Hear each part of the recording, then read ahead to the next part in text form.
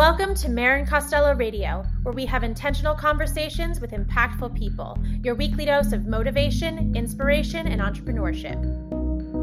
Join me as we explore the ins and outs of building and running a business, interview leaders across all industries, and find the common denominator beneath it all. This is Marin Costello Radio.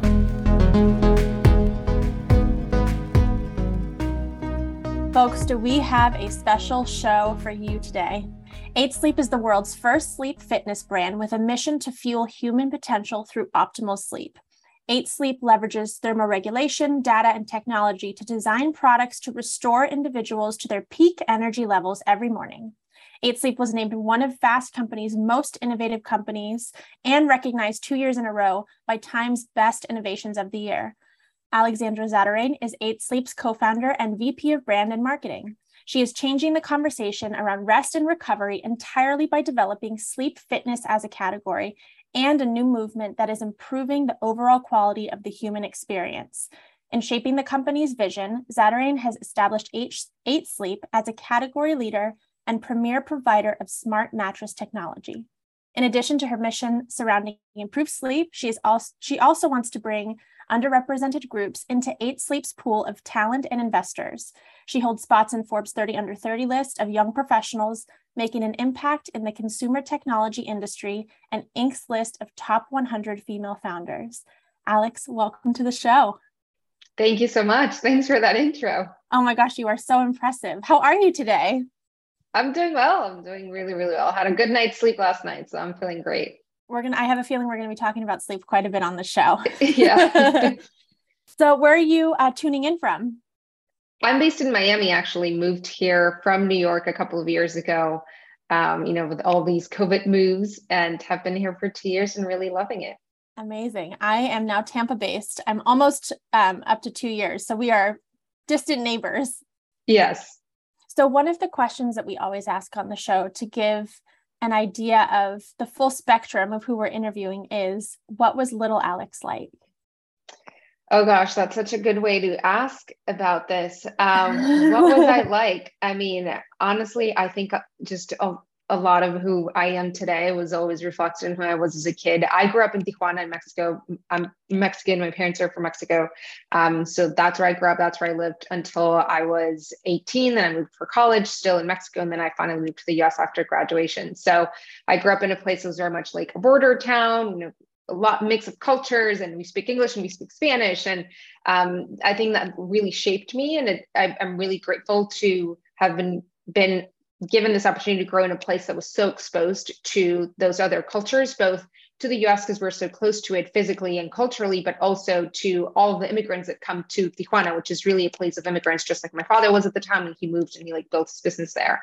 And so for me, it was sort of almost like this land of opportunity. And the idea that I could really do anything when I grew up, there were no limits. My parents always supported me in anything that I wanted to do, any project, any idea. I was very bossy. I was very active. I was very much a nerd in school. And so I always wanted to do things. I always wanted to start things with my friends and organizations. And we wanted to do maybe something to give back to communities. And so it was just always go, go, go, go. And I think for sure my parents could remember all the sorts of things I dragged them to do. And they always supported me. And I think that's part of what fuels me to still have that attitude today. That's amazing. You mentioned your father's business. Was that your first exposure to entrepreneurship?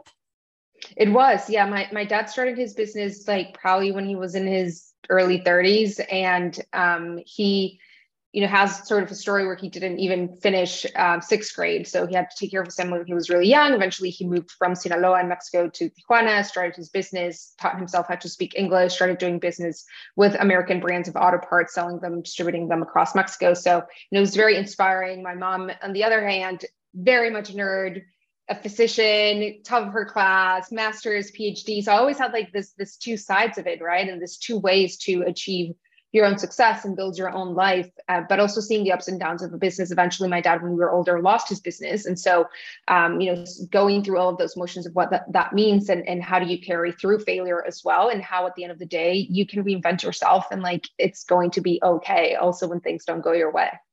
What did his next chapter look like after the business folded? It was very different, when he was much older. And so I think that that was also pretty interesting to see how, he basically just almost what we say now, like he hustled just anything that he could do and anything he could get involved in projects. And he had a lot of relationships and a big network. So that really helped him. And he was always just looking for ways to help people, and that led him to continue to have an income.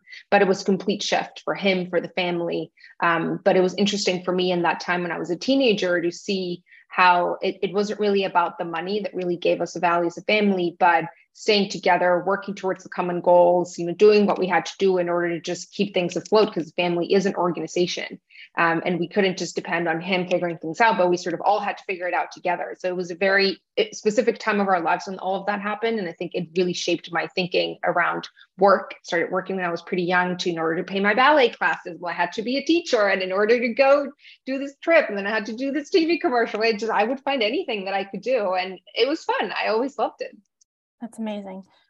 What was your first experience with being an entrepreneur? I imagine it was on the younger side. I never thought of it as being entrepreneurial. Like I never started sort of a business when I was a kid. I know there's a lot of kids that do, and they sell things, they do things like that, but I was always doing stuff. So I would do a lot of things at school. I would be involved in like student organizations. I was my class president was in high school. And so we would raise funds. We would raise money for our graduation, for class trips. We would do things. I went to a Catholic school, so we would do a lot of gift backs to the community and volunteering. And so I was always just leading these sorts of projects and organizing people. And I enjoyed it. And I didn't really think about it as, oh, I'm a leader or anything like that. It was just part of what I liked to do. So those were my first experiences in terms of leadership. That I guess it is like being an entrepreneur, because you are running the show in your own way. You are now the spearheading force of branding and marketing with 8 Sleep. Do you remember your first experience with branding and marketing where you had to maybe shift something or pitch something or reframe something to make it appealing to the market? I do, because actually it's connected to what I was just mentioning. When I was in my last year of high school, we would do this, you could run to be like class president or, whatever the equivalent is here in the US. And I decided, given my inclinations to be outspoken and bossy and be a leader, that I had to do this, that I was something that, it made a lot of sense and I was really excited about. And it's the first time I remember that I really had to like first go and convince someone to run with me. In my school, you had to run as a male or female. So it was sort of like you had to pick the other person, or I don't know if they still run it this way, but at the time it was like this. And so you had to pick a partner to run with you, and you had to build your own little committee of like the people who would be part of your structure of people sort of running the show for that year.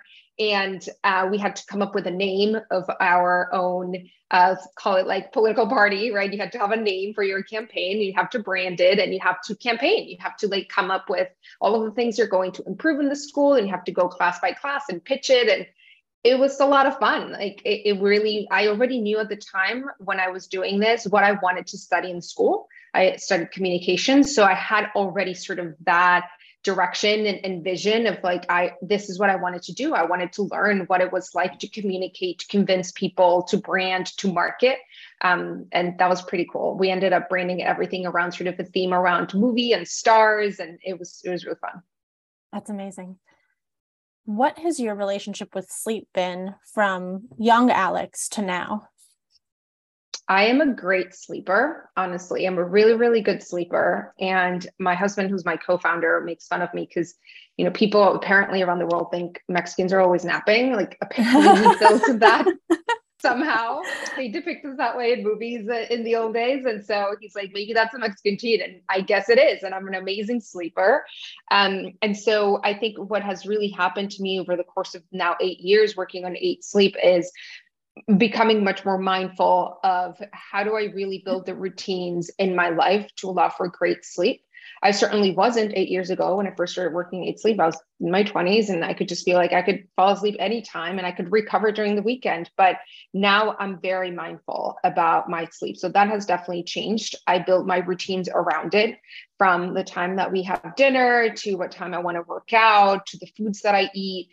Because what I have realized is that without a good night's sleep, I really don't feel great the next day. I just don't. I don't feel as productive. I don't think my brain is as active and fast, and I sort of speak slower, and I don't have such good creative ideas. So I found it to be the most important part of my health routine, but also just my productivity. So I prioritize it. And if that means that maybe I'm not going to work out, or I'm not going to spend as much time watching a TV show, that's fine, because I know how important sleep is now versus when I was younger. I didn't necessarily think about it that way. Oh my gosh, when I was younger, I could function on little to no sleep. I mean, I think the rumor for me is that Maren doesn't sleep. And now I'm like, oh no, post 30, she does. She has to. Yes, it changes for sure. Post Oh 30, my I always say, gosh. tell people post 25, things really start to change. Wow. So you mentioned that you work with your husband. How did you guys decide to go into business together? It was nothing we ever really discussed, which is funny. We didn't necessarily sit at the table and say, should we do it? Should we not do it? It just sort of happened.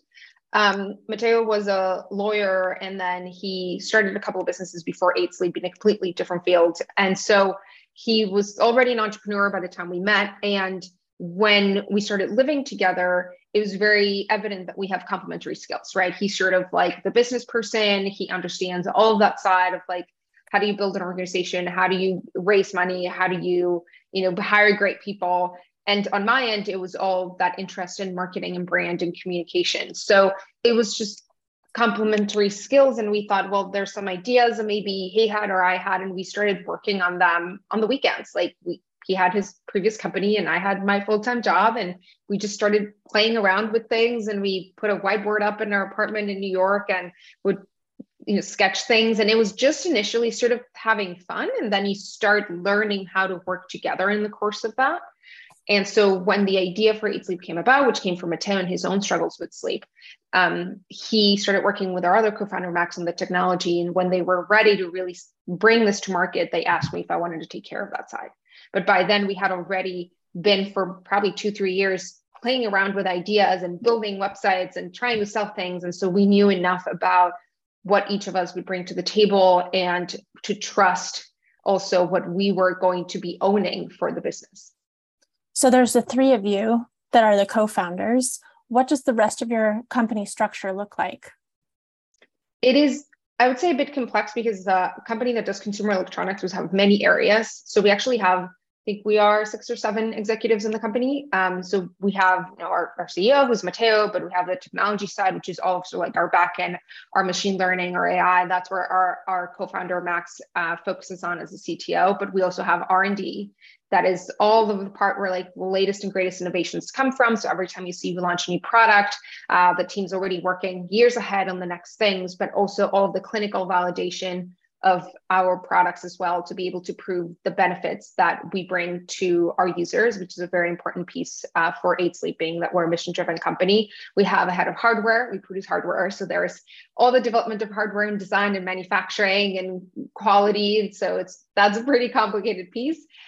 We have our digital experience, so the mobile application and everything that comes with it, from the insights, the sleep reports, to the content, anything that you see in the 8 Sleep app, which is really how you interact with our products. Then we have operations, and we have marketing as well. So it's a lot of different areas that come together in the end to just deliver a great night's sleep. What was the initial impetus to creating the product or creating the company? Because you guys have many products. The sort of problem that we faced was Matteo's own struggles with sleep. So he was an athlete growing up, and then, like I mentioned, he became a lawyer, then became an entrepreneur. So very much the type of person who's like the go, like achieve, work hard. And at some point in his life, he started struggling with sleep. So he sort of thought, well, why are we not innovating in this space? How is it possible that as he started to look into potential products he could get to solve these problems, there was nothing in the market? What we saw in the market landscape is that there were companies building very comfortable products. So mattresses, pillows, bedding, and they do a great job at that. But that's only one piece, right? Like the comfort around you is not actually the most important piece for you to get a good night's sleep. And so that was one. There were pharmaceuticals, which are not good for you at all. You shouldn't be taking them. And they don't give you actual sleep, it's fake sleep. And then there's the third category, which is wearables. At the time when we started 8 Sleep, there were some wearables that were beginning to do sleep tracking, but they were not designed for sleep. And then we also thought, well, data is just a piece of it, right? It is important to know how you're sleeping, but that's not really improving your sleep. And that's what he became obsessed with. And he always says this phrase of like, why is Elon trying to take humanity to Mars, but no one's trying to solve a third of our lives here, and just trying to build great technology for sleep improvement. And that's the mission of 8 Sleep, is we believe that technology can actually be used to optimize sleep so that you can get the best sleep of your life every single night. And that's how we sort of gotten to where we are today and the products that we sell. And we'll continue to innovate until when we can solve all of the problems people may be facing with their sleep. So there's a white space in the market. What is the first product that you all go into developing? Because now, like I said, you have such an array, and I want you to speak to the amazing variety of products for your customers. But where do you start? We have been through a long journey building our products because we create hardware. It's consumer electronics. So it's not just sort of, CPG, or, we don't just sell like supplements or something like that. And, I know many founders that do, and many that do them really, really well. But in our case, the premise on which 8 Sleep is built is the use of technology, and very specifically 2 sides of the technology. One is we believe that in order for you to get your best night of sleep, the environment that you sleep in needs to be personalized.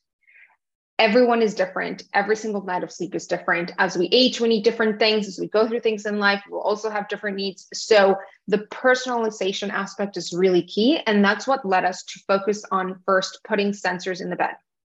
Putting sensors in the bed will then give us all the information that we needed to know about how you're sleeping, what gives you best night of sleep, what's happening in your bedroom, your temperature, humidity, things like that. So that then the other side of it is create the technology that can adjust all of the key factors of your environment to give you that great rest. So that's what we've kept developing today. The first product was sort of like a very basic version of that. It had sensors in the bed. It would track 2 people at the same time. At the beginning, it did maybe not basic tracking, but more basic than where it is today, because it takes years to gather enough data to develop algorithms to perfect them. So it would just, track your presence in the bed and like sleep stages. Maybe it wasn't as accurate, but it was enough for us to start doing a few things like wake you up at the time you were in light sleep. It was managing the temperature in the bed, only warming it up. So it was sort of very basic, but we went out to market with that, and we put it up on a crowdfunding platform, and it sold like $1.8 million in 45, 60 days. So we were like, well, now people want it. Now I guess we have to really build more of these units, and we have to scale from there. But that was the starting point. We built prototypes, we validated out in the market, we saw people wanted it, and we started also getting requests from people on what else they wanted us to build. And from there, we just started rolling. That's amazing. What is the goal with 8 Sleep? What is all of your North Star? Let's help people achieve sleep fitness. We measure our success and our ability to actually give you a good night's sleep. It doesn't matter how many products we sell. At the end of the day, the business will only be big if we help people solve their problems. I imagine your target market is everyone, because alas, everyone needs sleep. But who is the niche market that either you target internally or that ends up finding your product? Sometimes they're different. With my brand, who we speak to and then who comes to us are actually different. Yes, no, this is a big thing that I always talk about, because you're totally right. People say, well, everyone sleeps. Like, why aren't you speaking to this and speaking to that and targeting this and targeting that? And we made that mistake early on in the journey of 8 Sleep. We thought, well, let's just be for everyone, and let's just sell to everyone, and let's create all these different funnels for all these different people. And the reality is, when you are a startup or a small business, that becomes really expensive, both in time and in money. So we went through a period of time where we just completely switched our mindset there, and we heard from someone that we worked with this phrase that I always repeat, is like, we can't be all things to all people. And that's what you need to remind yourself every day as you're building a business, and that there's actually riches in the niches, they say. And so what we found as our niche that is still very much the customer that we speak to today, and who is also our most vocal advocate of the brand and the product, is a person who is very much into their health and wellness. They're making investments. They understand how important sleep is, and they're already investing in it in some ways. So we don't have to convince them and educate them on the importance of sleep. They already get it. Which is much more cost effective for a company running marketing, right? And we know that eventually we'll have to speak to the rest, right? We'll have to go from the people who get it and invest in it to those who know sleep is important, don't invest in it yet. And then eventually that outermost circle of people who don't even think or know about the importance of sleep, but we'll get there. And you just have to be patient and you have to build the journey. So the best way to describe it for me is like you gain those first advocates in the middle of that spiral. And if you do a good job and you deliver on your promise to give them a good night's sleep, then they will be the ones that will help you evangelize to the next rings. And that's how you're going to scale and become like a mass consumer product. But for us, these advocates, these like health and wellness interested, high performance individuals, we work with a lot of athletes, we work with a lot of CEOs, a lot of big business leaders. They just get it. And they really have helped us build the community we have today. How do you garner new leads in your business now? Yeah. So we are direct to consumer. So that comes with its pros and its challenges. We get to manage our entire journey and all of our funnels, but obviously can also become pretty expensive sometimes to go through marketing. So we think about it two sides. The first most important one is how do we grow our awareness in the market? And because we understand who our customer is, then we focus on building trust within those communities first. So a lot of it is through our own community. We see a lot of success with our referral program, with our word of mouth, where we do a lot of campaigns around shareability, like just involving our community and being the ones that speak on our behalf. And the other part is working with a lot of content creators and athletes and influencers and other brands as well, who can tell that story for us as well. So the trust piece is how we focus on building the awareness so that it's very cost effective and it can tell our story in a more genuine way. And then once we get people into our website and we get them into our funnel, they sign up for our email or SMS list, there's a lot of education. Our product is expensive, right? People are spending close to $3,000 in buying this technology to improve their sleep. So there is the need to educate them and share with them the reasons why they should consider this. And the last piece that is also important, I think, in terms of gathering leads and converting them is the experience that we give them. If you get the product and you don't like it, it doesn't work for you, send it back. Our customer service and people rave about it. It's just for us, your sleep is first. Doesn't matter if you're our customer or not. So we just want to make sure that as a mission-driven business, we keep that at the top of our list and like give people a super good experience with all of our customer service, like end to end. You mentioned that your product needs a lot of education. How much do you spend, not dollar-wise, but as far as energy and promotion and communication with your audience? How much do you spend conversing and teaching versus selling? And I think this is an important lesson because we have a lot of entrepreneurs who listen to this podcast, kind of understanding the cadence of how to speak to your customers. We probably do, I'd say, at least 70% on the education. Now, granted, the education happens in a lot of different ways. It's not, the way I think of our marketing is like, it's not a straight line. There are so many different touch points we've created, and we want to make sure that if you are within our target customer base, that you hear about 8 Sleep from multiple sources and that each of them can tell you their own story. So most of our education actually happens through that first bucket that I was describing of our own members that use the product talking about it and sharing their stories. Why do they use it? How do they use it? Why do they love it? What did it do for them? That's education, right? But also our content creators, our influencer partners, our affiliate partners, our athletes, all of these relationships are structured in a way where every one of these people has the product and that they can speak about why they love it, how they use it, why did they decide to buy it? So that as a peer, if you're listening to them, you can see yourself reflected in part of their stories. And they're doing that education for us. Once you come into like our email lists or our SMS lists, the education can become a bit more formal. That is the company speaking to you. And that's when we will also try to tell you the stories of our members and our athletes, but we'll also get a bit more technical. We'll tell you like, well, this is a product, these are the features, here's a new product, here's where you should get it, right?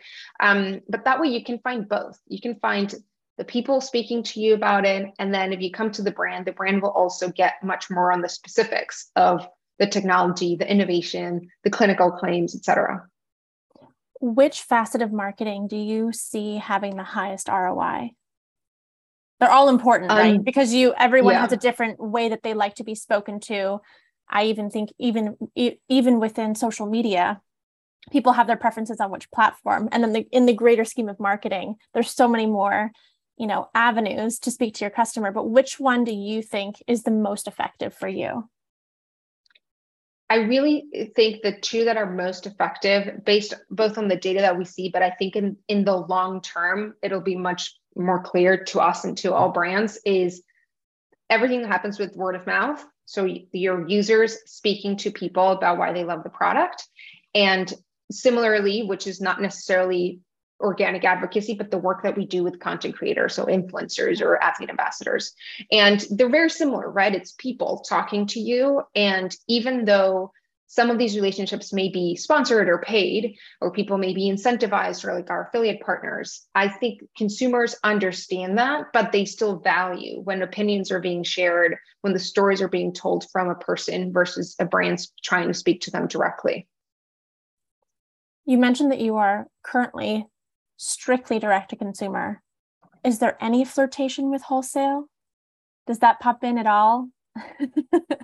There is, and there has been at many times. The challenge that we have is we're a new category. When we speak to any retailer, and retailers hearing can maybe reach out to us if they think differently, but our experience has been that they see our product and they say, well, you're going to be placed in the section with the mattress covers or the mattress protectors or the sleep trackers, right? And we're like, well, we're not. We're sort of a sleep aid, but we're also for fitness, right? We're health enthusiasts. So like, where do you place us? Is definitely a challenge. And it is really important for us as we build our brand that our story is well told, that our products are positioned in a way that people can understand them properly. Otherwise, we don't believe that that's going to lead to good business if we're just put there, but no one is merchandising it in a way that actually the story of 8 Sleep comes to life. Does it really deserve its own department? Where do you see it? I am imagining in my mind's eye, when you said that, I imagined a department store. So you go into a department store, and where does 8 Sleep live? It's unto itself on its own floor? I think it will need its own space. Yeah. And as a company that's building its own category, I say often, I want other brands to come into the space. It is in our interest that there is a wide range of products within the sleep fitness space, that there are multiple brands building solutions, because that's how we get this to really be a part of more people's lifestyles, and eventually have our own spaces in department stores and in any sort of retail space. But that doesn't exist right now. I think even the way a mattress is purchased or a pillow is purchased, it's a commodity, it's a piece of furniture. But companies like 8 Sleep, like, we think way beyond this. We're obsessed with the real results that you get, not with just the product, right? It's about what you get out of it. It doesn't matter how many layers of foam it has, or like whether the stitching was handmade. It's like, how are you waking up every morning? Right. And so I think that's why the category is just not a fit for us right now. Once a customer gets into your funnel and they purchase your product, the main product, what does repeat business look like? And then on top of that, how quickly do you internally need to innovate in order to come out with new innovations or new products to keep your customers in the funnel excited and repeat customers? That's a pretty relevant question, because we just released 3 weeks ago the latest pod. So the pod is our signature product. The pod is a technology you can place on any mattress, and it tracks your sleep and your health biometrics, your HRV, your heart rate, rest, respiratory rate, sleep stages, sleep time, etc. And then it uses that information to create the perfect microclimate for sleep. So it heats and cools each side of the bed to what you need throughout the night, changing it, adjusting it to your local weather, to your room temperature, and also to what it has learned is the best temperature for you to sleep in every phase of your sleep. So that's, again, the product we're like best known for. We introduced it the first time in early 2019. We introduced a new version in, was it 2020 actually, right? In the middle of a pandemic in May 2020. And then we just introduced Pod 3 3 weeks ago. So that was at the end of July of this year. And what we continue to see is that desire from our members to upgrade to the latest and greatest. And what we understand now from speaking to many of them is that the reason they do it is because they really come to 8sleep for sleep improvement. And they want the latest product that can help them achieve that. So our upgrade cycles there are very different, even from the categories we were just talking about, like mattresses, right? It's not about just having a piece of furniture and keeping it forever, but instead it is an investment in their health, and so they're spending accordingly. So every time that we release a new version of the pod, we have designed it in a way that's easy to upgrade. You don't need to replace the entire system. You can replace parts of it. But that means that people are coming more often to change it up as they wish. They don't have to. They get a lot of the software updates that we release. Everyone gets it regardless of the version you're on of the pod, but it's just part of the community and the brand we've built, where it's like having an iPhone. You want the latest one. Totally. Do you, being that you work with your partner, do you seek to build this company and then sell it? Or is this a company for your family legacy that you're building? Yeah, it's not a family business. So I think that's what we think about. It's so different. We never started this we were not married when we started the company. And so it's not a family business. We have a lot of investors. We've raised, I don't know, over $160 million or something in venture capital. So it's very, very different. So it's through and through like a venture-backed, fast growth company. And so really our biggest ambition would be for this company to be around 1,000 years from now. Right. We believe someone's going to build a company that is going to change how people sleep through innovation, through technology. We think 8sleep is the company best positioned to do that right now. But if it's not us, someone will do it. Like, it's just a matter of fact, like, it's such a big part of our lives and our health and our ability to be the humans that we want to be 1,000 years from now. So that's where we would want to be. And I think probably like the roadmap that will take us there is more being like a publicly listed company, because we are very brand oriented, very mission oriented. It will be hard to believe that there's another company out there who could really get that. Talk a little bit about the quick growth of your company and how you all internally have pivoted and adjusted to that growth. It's been a bit of a rocky curve. Like, I think the first years were like really fast, and then it sort of slows down. And we went early on in the company's history, we went through the program at Y Combinator, and they have this famous chart where they show sort of what is the path of a startup. And they have this face of the journey after that initial launch that they call like the throw of sorrows or something like that. It's just like this flat line where like nothing's happening and you can't seem to figure anything out. So we've been through all of those things. And I think for us, the growth has really accelerated when we introduced the pod to market. That's the product that we have known for years people wanted. They wanted a full microclimate. They wanted to cool. They wanted to heat. They wanted the data connected to it. They wanted that integrated solution, all of those bells and whistles. And like, we delivered on it. And from there, the company's just been accelerating so fast. So we've had to adjust constantly. And I think especially as founders, we really see ourselves as executives in our own position. Like, there's no distinction between like, yeah, we're founders, we're on the board, but in reality, it's like each of us has a role and we need to fulfill that role, and we need to keep up with the pace. And that means like, if I have to deliver that revenue number every month, every quarter, or by the end of the year, then I need to make sure that I'm growing at the pace that the company needs, that I'm learning. And if at any point in time, any of us thinks like we're not the fit to be in that position, to move aside, right? The interest of the company come first. And that's also part of that growth.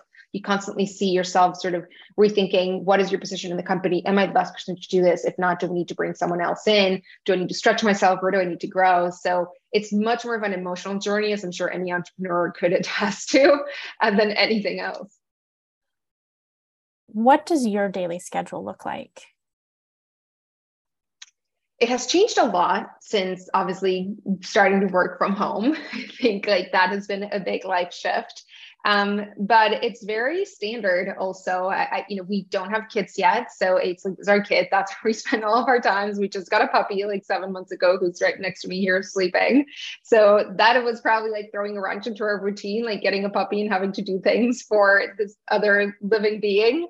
But it's been good. It adds a lot of randomness to our life. But it's very simple. It's, I wake up, usually I sleep 8 to 9 hours every night, and we'll just wake up, do the first hour sort of very relaxing and feed the dog and take the dog out and taking it pretty calmly, and work out in the morning is when it does best for me. And then by 9 a.m. sit in my computer, starting calls by 11 and then finishing by 7. And Yeah, I stay on my phone until the end of the day.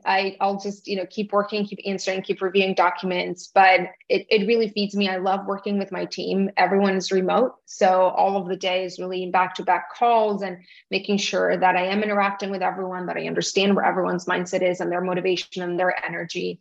But it's, I think, pretty standard. It's not as glamorous as people may think.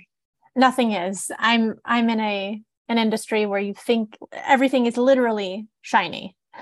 Everything is sparkly and shiny, but that is a very small percentage. The sparkliness and shininess of what I do on a day-to-day basis is the smallest percentage of what actually happens. Yes, exactly.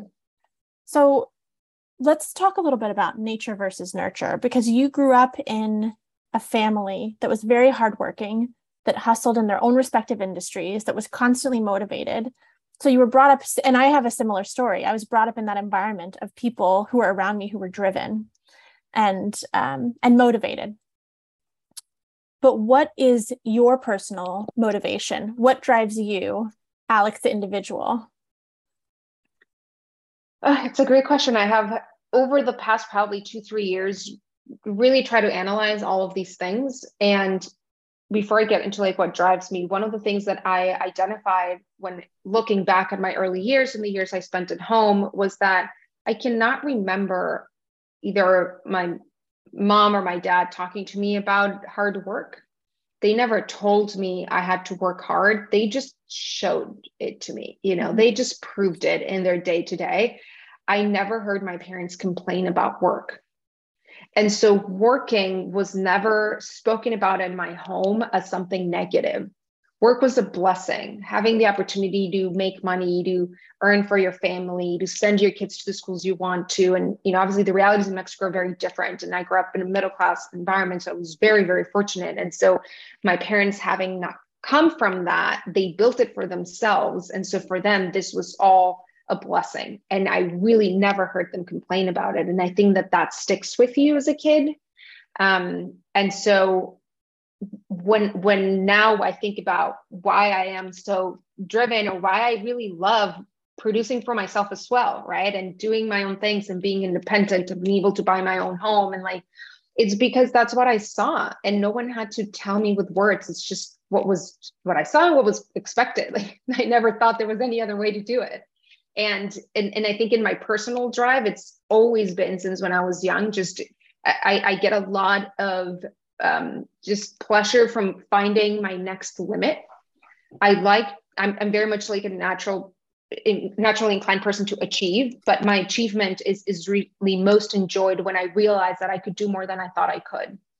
And I think that over the years building Eight Sleep, there's been so many times I've surprised myself and said, wow, like I didn't think I could actually be doing what I'm doing now, or that I could get to understand this concept, I could get to run this team, or I could bring this person into my team and convince them to join me. And so each of those then is sort of feeding and fueling my next phase and the next thing that I want to prove to myself that I can also do.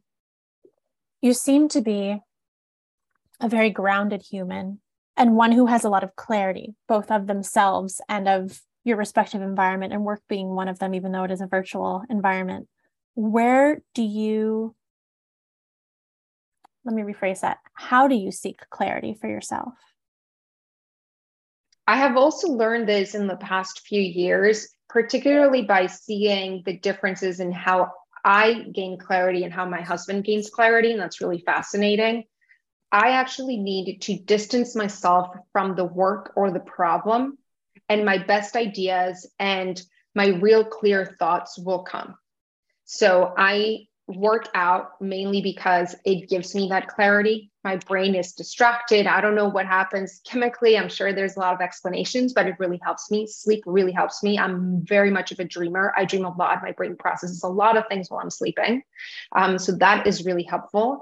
And spending time as often as I can, because I live far away from my childhood friends and my family, as often as I can, spending time with them, because they are the people who are not going to talk to me about my work or my problems. They don't care.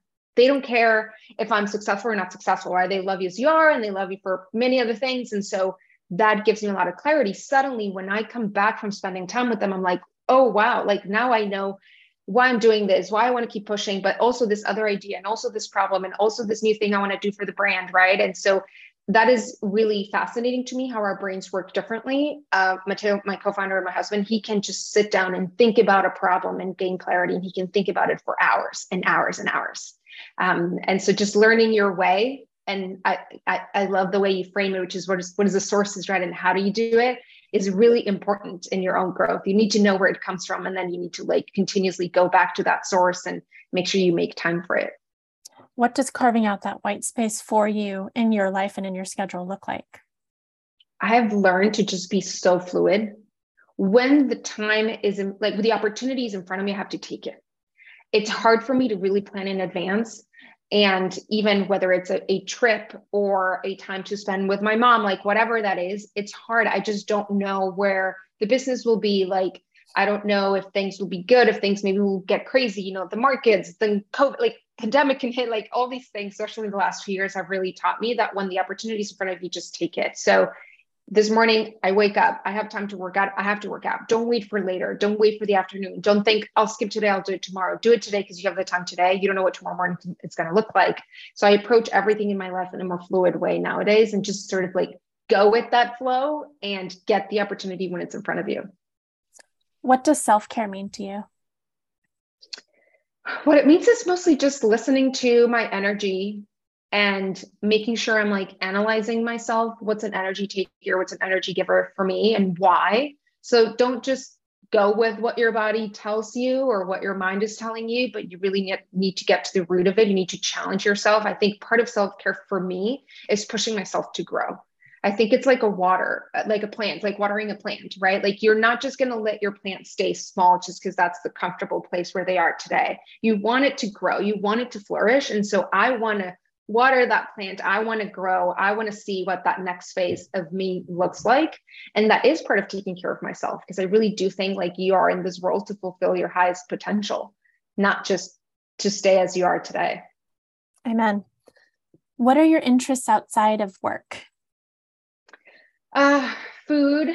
I started playing the piano again. I got a piano now that I have leaving a home. I used to play when I was a kid. Reading. I like to read stuff also non-business, like novels or things like that will just spark my imagination. But not really a lot travel, but not a lot more. I mean, I really have to confess, I spend a lot of time working. And given that I work with my husband too, we really spend a lot of time talking about work. Is there ever a moment where you need to turn the work switch off together, or does it fuel you so much that it doesn't matter? You can talk about it all the time. No, it definitely happens. And it's usually me. I'm like, just please don't talk to me about work anymore. And it comes from the place of what I just described, of the fact that to me, clarity comes when I'm not talking about it. Right. And so we have learned through the years that it's not that I'm pushing him back because I'm just, lazy, or sometimes I am, but for the most part is I need that space. Give me that space. I know you can keep talking about it all day and it helps you, but it doesn't help me. So let's give ourselves some of that space and we'll do it. Like we now take it in a very positive way. If I'm like, let's stop, we stop. What would your advice be to someone who is either currently working with a partner or interested in working with a partner? And I know that you guys have many other folks on your team, but I imagine in the beginning, it was even more interaction with each other as your team was expanding. Yes. And in reality, Matteo's my boss, right? I report to him. So I think the biggest piece of advice I could give to anyone in a similar position, whether it's your partner or a family member, is that you need to focus on, like in any relationship, in respect. It's all about respect, and really truly believing that everything that the person is telling you comes from a place of goodness, and they just want the best for you. And if you assume that in every conversation, then you're going to avoid a lot of fights, and you're going to avoid negative reactions and impulsive reactions to what people may tell you. And the reason is, in any relationship, and certainly more in business, and when you're business partners, there will be the need to give each other a lot of feedback. And the feedback can be positive, but the feedback can be negative. Things that they like that you did, things that they don't like. So if you just assume that what they're telling you comes from that good place, it'll be so much easier to take it, to digest it, but it'll help you both so much. You'll be able to really help each other grow, rather than just be this like very stuck, old, stuffy relationship of boss and an employee, right? You want more than that in life. And I think that applies even if you don't work together. That's the same principle I would use in just our relationship from a personal standpoint. What does the rest of your support system look like? Oh, there's a lot of people that make it possible for me to work so hard, for us to work so hard, and to still be functioning human beings, right? So we both live away from our family. So my husband, Matteo, grew up in Italy and his family's back there. So you have to sort of build that system around you also from like your friends locally you can spend time with, that you can just, be a person, laugh and talk about other things. That's really valuable. But even the people that come and help us in the house are very important to me. And I've always said that every place where we've lived, our housekeeper, the woman that comes and cooks for us, like they're just so critical to our functioning. Matteo's assistant who helps him with all organization. It's important. And then I have my friends and family back home who I know I can call anytime, I can disconnect, I can talk about anything, I can text them, and like they're a very important part of that support system. How, if at all, has moving to Miami shifted the business? It's a good question. I think it shifted a lot of things personally. I think the business went through, this is probably true even before we moved to Miami, but just with the shift of being a remote company, just the need to really focus on results. So it is about what we achieve. It's not about how many hours we're working. And the second is the type of people that we hire that need to align with that type of work. It needs to be people who can be very independent and who want to be in an organization that performs that way, that's very results driven. So safe to say that there is not, or maybe a very limited amount of micromanaging on your team. You really encourage your staff members to be independent. Correct. There's a lot of feedback given. And I think that that's, some people may mistake it for micromanaging, but the reality is everyone in our team, and certainly in our marketing and growth team, has goals. Every single individual will know like what they're supposed to achieve this quarter. We talk about it. They are part of that goal setting. So it's never just imposed. And that's how we measure their performance. And so it's, again, not about how many hours they're working, but usually the goals are ambitious. So that will drive you to work a lot. And that's what also will help them be excited when they're seeing the impact of what they're working day to day. But there's a lot of feedback. They document everything. We review from the emails that go out to the web pages, to the ads, to whatever. And so there is a lot of feedback and collaboration in the process. How frequently do you as a team identify benchmarks to reach? We basically set goals for the year and goals for the quarter. And in some cases for specific channels of marketing, we'll break them down for a month. So we're looking at our metrics every single week across the board. And we look at those also with Matteo, who present them, right, who's our CEO, and how things are doing. And we're constantly, especially when things are not going as well, you'll seek outside benchmarks, like, are we the only ones? What's happening? But also when things are going very well, you need to understand why, so that you can learn from that and hopefully maintain that momentum and continue to scale. What's next for 8 Sleep? What is next? Well, we just launched a new product, so that's pretty exciting. We're working on other products now already. So the team's always working on innovations, and you were asking me about this before, but the innovation part's really key. We're always working on things across hardware and also our software. And from a brand perspective, we've expanded internationally this year pretty significantly. So we're selling into Canada, the UK, Australia, and 6 countries in Europe. So the rest of this year, and also very heavily next year, will be focused on really nailing our international marketing strategy. How do we grow in those markets that are very important for us? We have a presence, but they can be so much bigger. So we want to make sure that we build an organization that can take us there. What is next for Alex, the human? Oh, what is next for me? Well, the fun parts are, I'm very excited about a trip I'm taking with my mom and my sister, where we're taking my mom to Europe for the first time. So that's pretty exciting. I'm really looking forward to it because we've been planning it for years. So that's pretty cool. And I feel like that's just one of those things that when you work hard and like you're able to afford it, you're like so proud. You're like, this is how you want to spend your money, right? Experiences with your family. It just makes so much sense. And I think just also looking forward, even as a human, to our Q4 period, it's such an exciting time of work. Anyone that sells to consumers can attest to it. Like the holidays, such big buzzy moment. And there's like so much to learn from that period of time as well.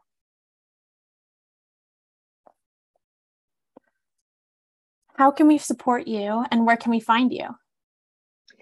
Can find me on Twitter, usually pretty active there. You can find our products at 8sleep.com. And how you can support me, just, spread the gospel on sleep fitness. It doesn't matter what products you use. I think more people should talk about how they're sleeping, what's working for them. And it shouldn't be a topic that's just reserved to the bedroom, right? It is such an important part of our mood, of our energy, of how we behave with each other, that let's just talk about it more. Let's ask each other, how did you sleep last night? and share all of the tips and tricks. I love it. Well, thank you so much for coming on the show. You're such a wealth of knowledge, and I just love your perspective on life, on the hustle, on all the things. No, thank you for having me. Of course. Friends, that interview was just beyond. A big thank you to Alexandra for coming on the show. Another big thank you to our hosts at Dash Radio and producers at Island City Media. If you liked this episode, you can listen to it again on Shopify and Apple Podcasts. Please leave a review so we can continue bringing you the people and conversations that you love, just like Alex. Lastly, if you want to connect with me offline, you can find me at Marin Costello Radio on Instagram and marincostello.com. Have the most beautiful day, everyone. Thank you so much for tuning in, and we will see you next week. Baby, what you need is a woman like me. I'm tired of seeing that frown upon your face. Baby, what you need is the kind of security, you know that you can find it in me. Oh, I've been waiting around for you to notice me.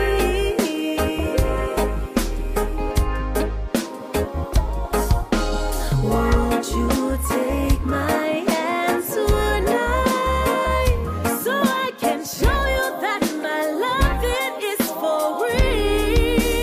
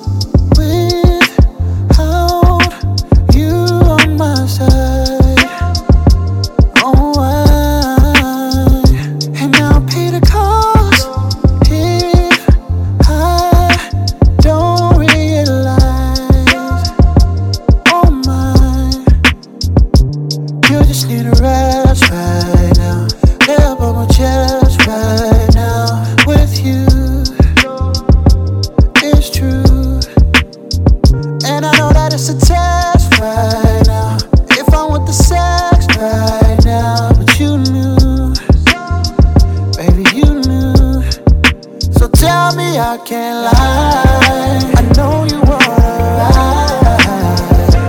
with me, with me. So tell me if it's time. Oh yeah, tell me if it's time. Oh yeah, goddamn feeling in my zone. Shit. Girl, I ain't no saint, but give me down. Yeah. I would never want you all alone. Speeding to you while we on the phone. Pulling out my shades, I wanna fire. Spinning past the limit while you ride. Holding on to you while you cry. Holding nose, girl, we about to die. You just need a rest right now. Head up on my chest right now. With you.